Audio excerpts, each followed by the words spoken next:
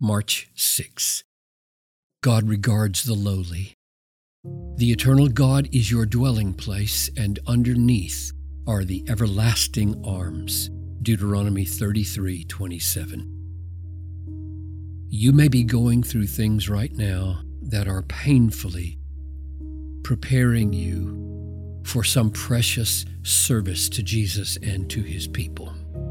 When a person strikes rock bottom with a sense of nothingness or helplessness, he may find that he has struck the rock of ages. I remember a delicious sentence from Psalm 138:6 that our family read at our breakfast devotions. Though the Lord is high, he regards the lowly. You cannot sink so low in despairing of your own resources that God does not see and care. In fact, he is at the bottom waiting to catch you. As Moses says, the eternal God is your dwelling place, and underneath are the everlasting arms. Deuteronomy 33:27. Yes, he sees you trembling and slipping. He could and often did grab you before you hit bottom. But this time, he has some new lessons to teach. The psalmist said in Psalm 119:71, "It is good for me that I was afflicted, that I might learn your statutes."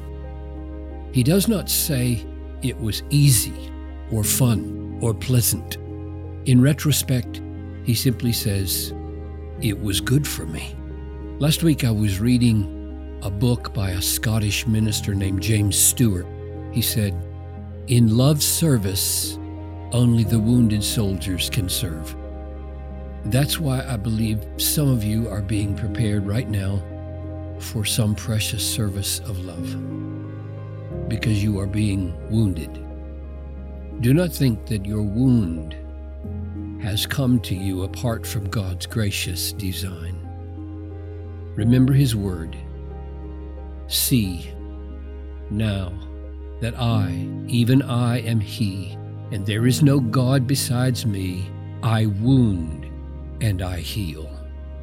Deuteronomy 32:39.